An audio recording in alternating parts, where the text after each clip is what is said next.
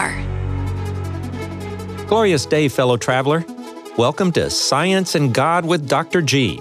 That's me, Dr. Michael Gillen, physicist, astronomer, mathematician, and Christian. That's right, living, breathing evidence that science and Christianity are not mortal enemies, but good friends. Actually, an awesome power couple.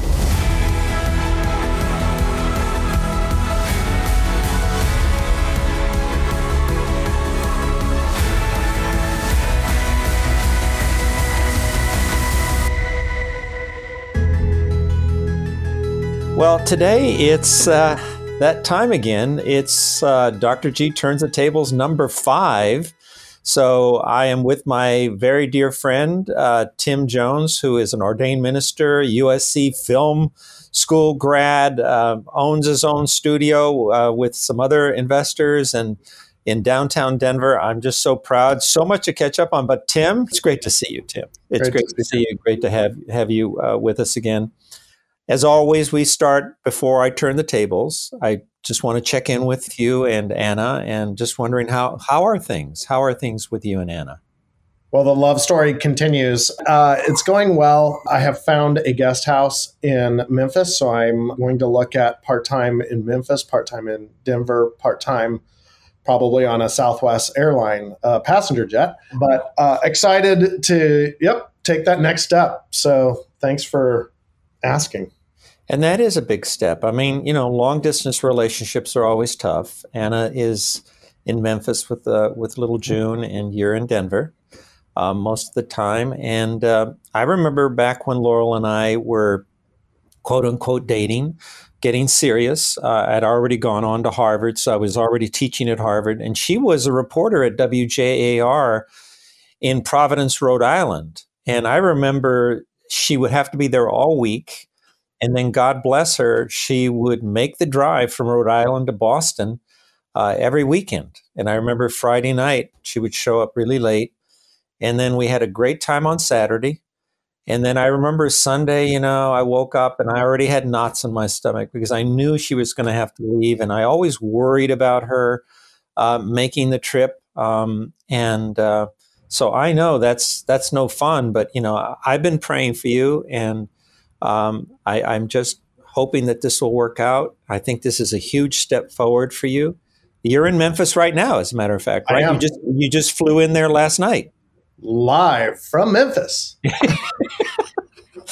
All right. Well, time to turn the tables, brother. Let's go.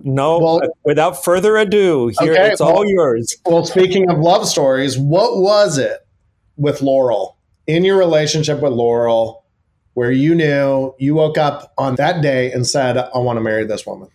Oh, you're starting off with the good stuff. All right. Well, you know what? Nobody's ever asked me that question, but here's the truth. When we started getting to know each other at Cornell, I was still in love with science, and I told her that science would always be my number one love. I can't believe that I told her that, and she stayed with me. Can you believe it? But she did. No, I don't. Yeah, it's crazy, Tim. But she was really my first serious girlfriend. I didn't have a social life before Laurel came into my life. So I guess I had missed out on a lot. So as the relationship got serious, it kind of ignited something in me, and I wanted to make up for lost time. And I didn't become like a wild child or anything like that, but I started wondering okay, but how can I commit to this girl before I've even dated other girls? Right. I hate to admit it, but it's true. So I guess I just dragged my feet too much. And one day Laurel said, you know what? It's fish or cut bait time. And are you seriously committed to this or not? And I'm like, well, I just want to go out there and see what it's like to date other girls. And she said, okay, then go at it, have at it. But it's over between you and me. Yeah. Okay. And I didn't think anything of it. Like I said, I had never done this before. So I was like a kid with a shiny new toy. Hey, there's actually something called a social life. And I had just discovered it because I'd been a scientific monk all those years, right? There's daylight. And so I did start dating other young women. And you know what? I found myself comparing them to Laurel every single time I went out on a date. You know, I'd have a good time, but then I'd come home and I'm like, wow, but she isn't Laurel. she isn't Laurel in so many different ways. And this is the point. I'll never forget it. One morning, it was summertime. I woke up in a panic. I mean, a real panic, Tim. And I thought to myself, what have I done? I have like totally blown it with Laurel. I've given away the most remarkable girl in the world. And I remember calling a friend, and this was an older woman who knew us both, and who was just head over heels in love with Laurel. Not related to Laurel, just a mutual friend in Washington, D.C., actually. And I called her and I said, do you know where I could get a hold of Laurel? And she says, why? I said, I think I've blown it. She said, yeah, I think you have. She says, you better call her. She's with her grandfather, and you better call her, because otherwise you're a dummy. Right. And I felt like a dummy, and I remember calling her, and she was more than gracious. I think she was probably expecting it. She was probably thinking, I got to just give this guy enough rope to hang himself. And so she said, well, look, but I feel the same way. You have to get serious or forget it. No, I'm not going to take you back if it's just going to be more foot dragging. You've got to commit to me here and now that you're taking this relationship seriously. And I without hesitation, I said, yes, I'm taking it seriously, because by then I'd gotten it out of my system. And so, yeah, and I remember making the decision to propose to her. And I was at Good Morning America at the time. I was splitting my time between teaching at Harvard and doing ABC News. It was a crazy life. And I remember going to one of the producers. She was like our den mother. She was one of the producers at Good Morning America. And I sat down with her. I said, I'm about to propose to this girl that I've been going out with. And I told her the whole story. I said, I think I want to do it in Maine. I want to go up to Maine. And I think I have found this great B&B, and I want to propose to her at sunset as the sun is setting. But I don't know where to take her to afterwards. I'd like to take her to a great restaurant. So at that time, Julia Child was our resident chef on Good Morning America. So I'll never forget, I'm telling this to the producer. She says, hold on just a minute. She speed dials Julia Child. Julia comes on, hello. You can't make this stuff up. Seriously. Hello. And well, I've got Michael here. And she knew who I was because we were both on Good Morning America. And Michael's going to be proposing to his girlfriend. He's going to be up at certain part of Maine, wants to know, do you know of any great restaurant you recommend? She's, oh, yes, I know this restaurant, and I know the chef, and never mind, I'll arrange everything for him. He just shows up. And sure enough, I proposed. I went to that restaurant, and God bless her, Julia. She had arranged the best table. It was by the sea, by the ocean, bottle of champagne, the whole 9 yards. A chef treated us like royalty that night. That's my story with Laurel. And so I think, to answer your question, that was, again, a long-winded way of answering your question, but I think it deserves the whole treatment, is that I think I knew when I woke up in that panic.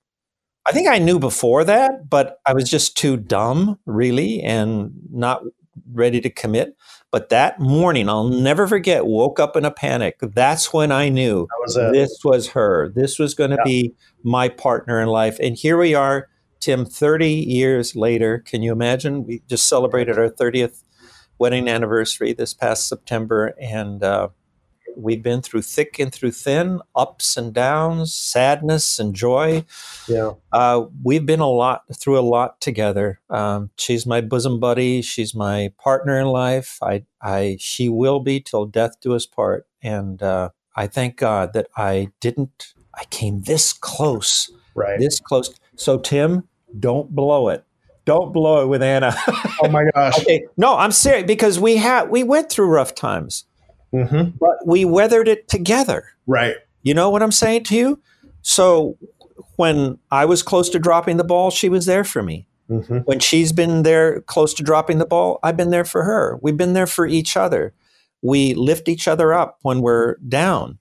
And that's, it's not all hunky-dory. It's not all a bowl of cherries. And I think a lot of young people today, they bail on their partners I can't remember what actress or singer or something during COVID. She says, "Oh, I've decided, we're living together. We've been isolated together because it's all locked down. And I've discovered I can't live with this guy." And she bails on him, like after just 1 or 2 years of marriage. Are you kidding me?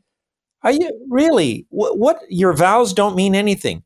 Through thick and thin, till death do us part. I take stuff like that very, very seriously. So anyway. I want to thank you for sharing that. I love that. And if this whole career path doesn't work out that you're currently on, you could, impersonate Julia Childs. That's a pretty spot on.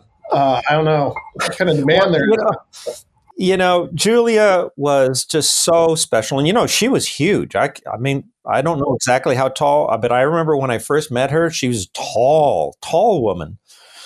But she was just a remarkable woman, a real pioneer, and they don't make people like Julia anymore. And she was one of a kind. They broke the mold after her.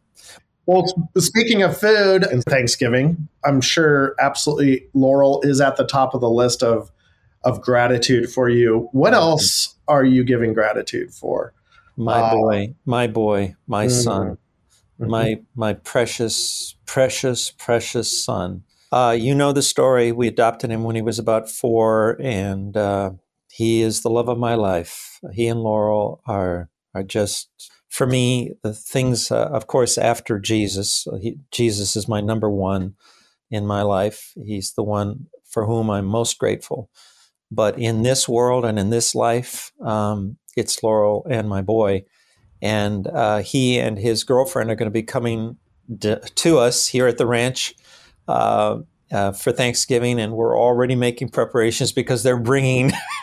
Now, they're part of their menagerie. They're both into animals. They're both college sophomores. They're both majoring in wildlife biology, zoology, equine. They're still talking, but it's about animals.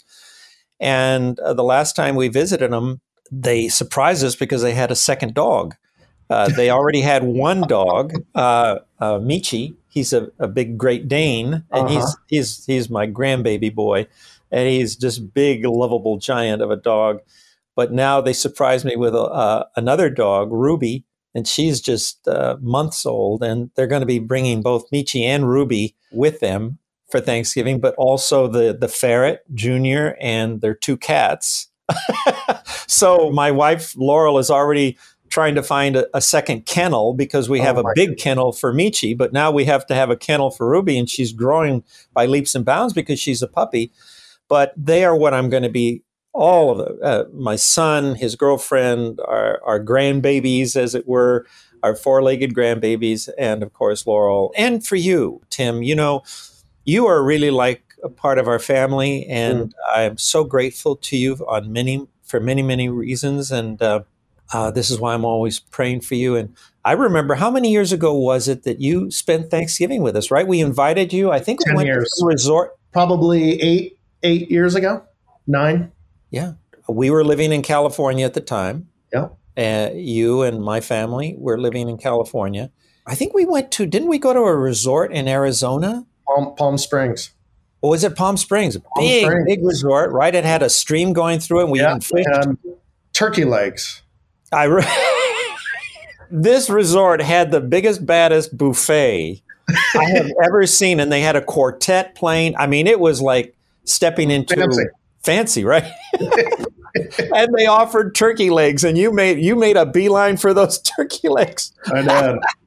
You liked it, right? So much to be grateful for. Let's keep pushing forward and get into the nitty gritty. I did want to mention this: the National Academies of Sciences, Engineering, and Medicine. I didn't know this. They advise our government, especially NASA, on what they deem as priorities for the next decade or so. And I read 3 things that they recommended recently to NASA: to better understand the nature of black holes, to investigate how galaxies form and evolve, and number 3 caught my attention: to identify habitable Earth-like worlds. Why is this important? Or is this important when we are still dealing with so many issues on our own planet, such as still being in a pandemic and a virus that's really difficult to pin down? What is important about research like this? I think this has everything to do with who and what we are as a species, Tim. We are not a Darwinian species, by which I mean we aren't just concerned about eating, sleeping, and procreating. There is something about us that is curious about things not only in this world, but out there. And that is our spirituality. That is our spiritual intelligence. That spiritual intelligence makes us curious about things that are not of this world, literally. And so that causes us to spend billions upon billions of dollars to create new telescopes. In fact, there's going to be a new one launched in the month of December, which, as we're recording this, is next month.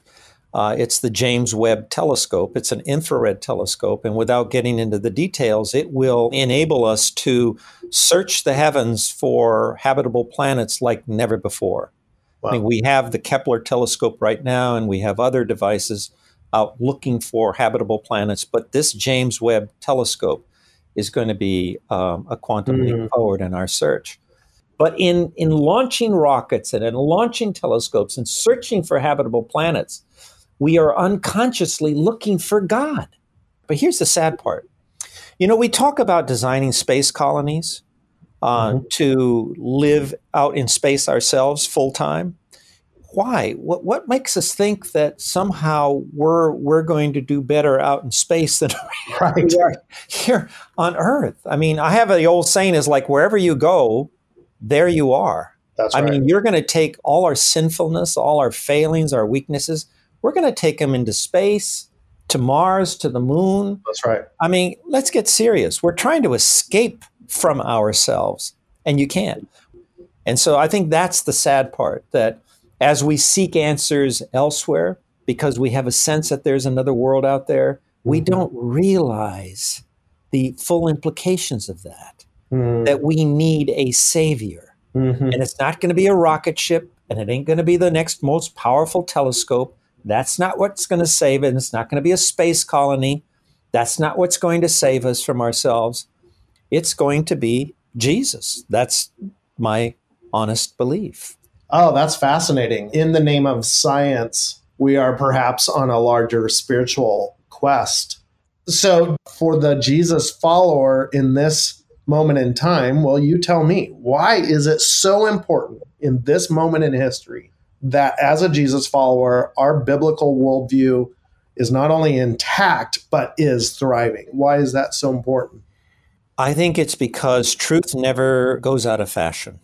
There are societies, and I think we're one of them right now, which is in many quarters attempting to deny truth or to bend the truth to one's personal agendas. I see this all the time. Truth is bastardized.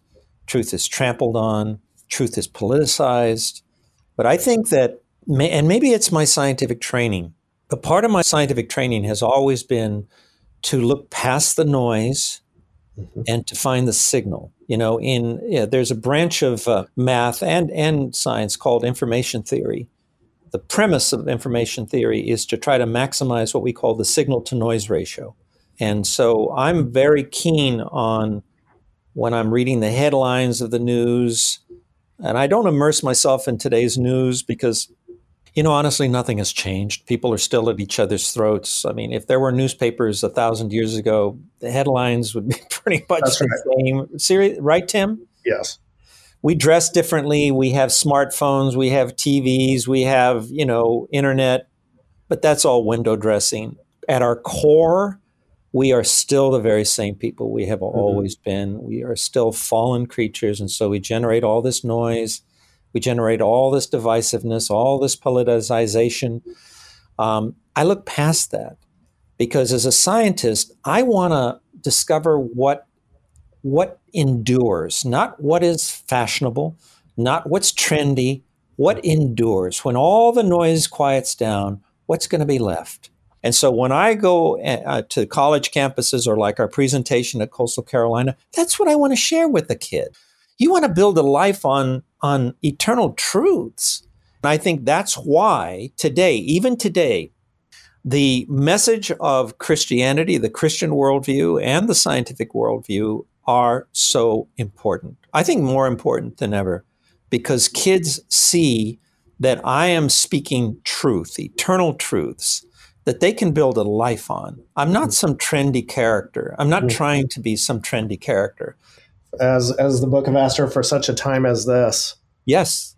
Well, I just want to share one quote that you shared with me probably a couple years ago. And when I hear this quote, I think of you. It's from George Bernard Shaw. And I'll just, if it's okay, let me just read this. And he writes, "This is the true joy in life, the being used for a purpose recognized by yourself as a mighty one, the being a force of nature instead of a feverish, selfish little clod of ailments and grievances, complaining that the world will not devote itself to making you happy. I am of the opinion that my life belongs to the whole community, and as long as I live, it is my privilege to do for it whatever I can. I want to be thoroughly used up when I die, for the harder I work, the more I live. I rejoice in life for its own sake. Life is no brief candle to me. It is a sort of splendid torch, which I've got held up for the moment, and I want to make it burn as brightly as possible before handing it on to future generations." Amen. And that's what I want to do. I want to go out on empty. And I don't know how many years I have left, Tim. I hope I have still many, many good years left. I try to eat well and I try to stay healthy. I try not to do stupid things. But I don't know. But even if this is like my last official act on earth, I'm gonna be like that torch. I want to go out like a brightly lit torch. And I hope that someone who maybe listens to my podcast or hears me speak at a college campus or sees me on TV or whatever will be inspired by something I say, by something they learn from me, and then they will carry that torch onward. But I don't live in fear, and I will never live in fear. Why? Because the truth will set you free from fear. I know that this brief existence on planet Earth, this beautiful but puny little planet in a massive universe, is not all there is to this life, right? So I don't fear. And when my time comes, I'm going to say, God, thank you for the days you gave me. Thank you for the people you've put into my life. So this Thanksgiving, I don't even think thanks covers it. God knows that my heart is overflowing with gratitude. So there, you won't hear any whining or complaining from me. And if you do, then you have permission to just slap me upside the head because I'm only human, right? I will. Look, I'm not sitting here like some Pollyanna little, Mr. Saint. I'm not Saint Michael. Trust me. And that's why I don't watch the news, by the way, because I think news is like a trigger. Yes. Anybody who watches the news today, I don't care where you are politically, right, left, center. If you watch the news, you're going to start complaining. Guaranteed you are going to start. Absolutely. So how to fix that? Don't watch the news. Exactly. Right. Oh, and maybe read our Bible instead of watching the news. Yes. And by the way, at the end of the day, Laurel and I have made it a habit now. It started about 2-3 months ago. If you go on YouTube, you will find he's an African man who's got a fantastic life story. His name, he calls himself Dappy Keys, Dappykeys. I'll put a link on this podcast. But what we do when we're getting ready for bed, we turn on Dappy Keys. And what I love about Dappy Keys is that not only he doesn't have just instrumentals and beautiful scenery, because a lot of them will have beautiful scenery, which is nice. But what Dappy does is even better. He puts scripture. He has scripture as he's playing. So you're not only listening to the music, which is just beautiful to your soul, it just calms you way down, prepares you for your rest, but you're reading scripture. Like you say, immerse yourself in the word. And boy, I tell you, there's no better way to cap off a day, especially if it's been an aggravating day or a tough day, which we will all have, right? But what a wonderful. So big shout out to Dappy Keys. My brother, keep doing what you're doing. Love it. Love it. And as we think of our world view, we have to ask ourselves, what's at the center of our universe? Absolutely. And just to wrap up, Tim, it wasn't so long ago that I was at the center of my universe. But then I discovered something even greater than me and my dream. I discovered something greater even than the cosmos, where we're sending all these rockets and telescopes and seeking planets. I discovered the creator of the universe. And ever since then, Tim, he alone has been and will remain at the center of my universe. And this Thanksgiving, it's going to be him that I thank for everything, and for the privilege of working with you and with so many others behind the scenes to share the truth with love with college students all over this nation, and then even overseas all over this world. Tim, thank you so much, and I do consider it a privilege to know and to work with you. Thank you for these Turning the Tables. It's always fun for me. I hope it is for you. And again, please give Anna and June our love. And until next time, my fellow traveler who's listening or watching right now, I'm going to be thanking God for you as well. God bless you. Happy Thanksgiving. Okay, that's it for now. Remember, this podcast is not a lecture series. It's a conversation. So now it's your turn. Comments? Questions? I'm eager to hear from you. There's all kinds of ways you can connect up with me via my social media links in the show notes below. Till next time, I'm still Dr. G saying, I love science, I love God, I also love you, my fellow traveler. Thanks for listening.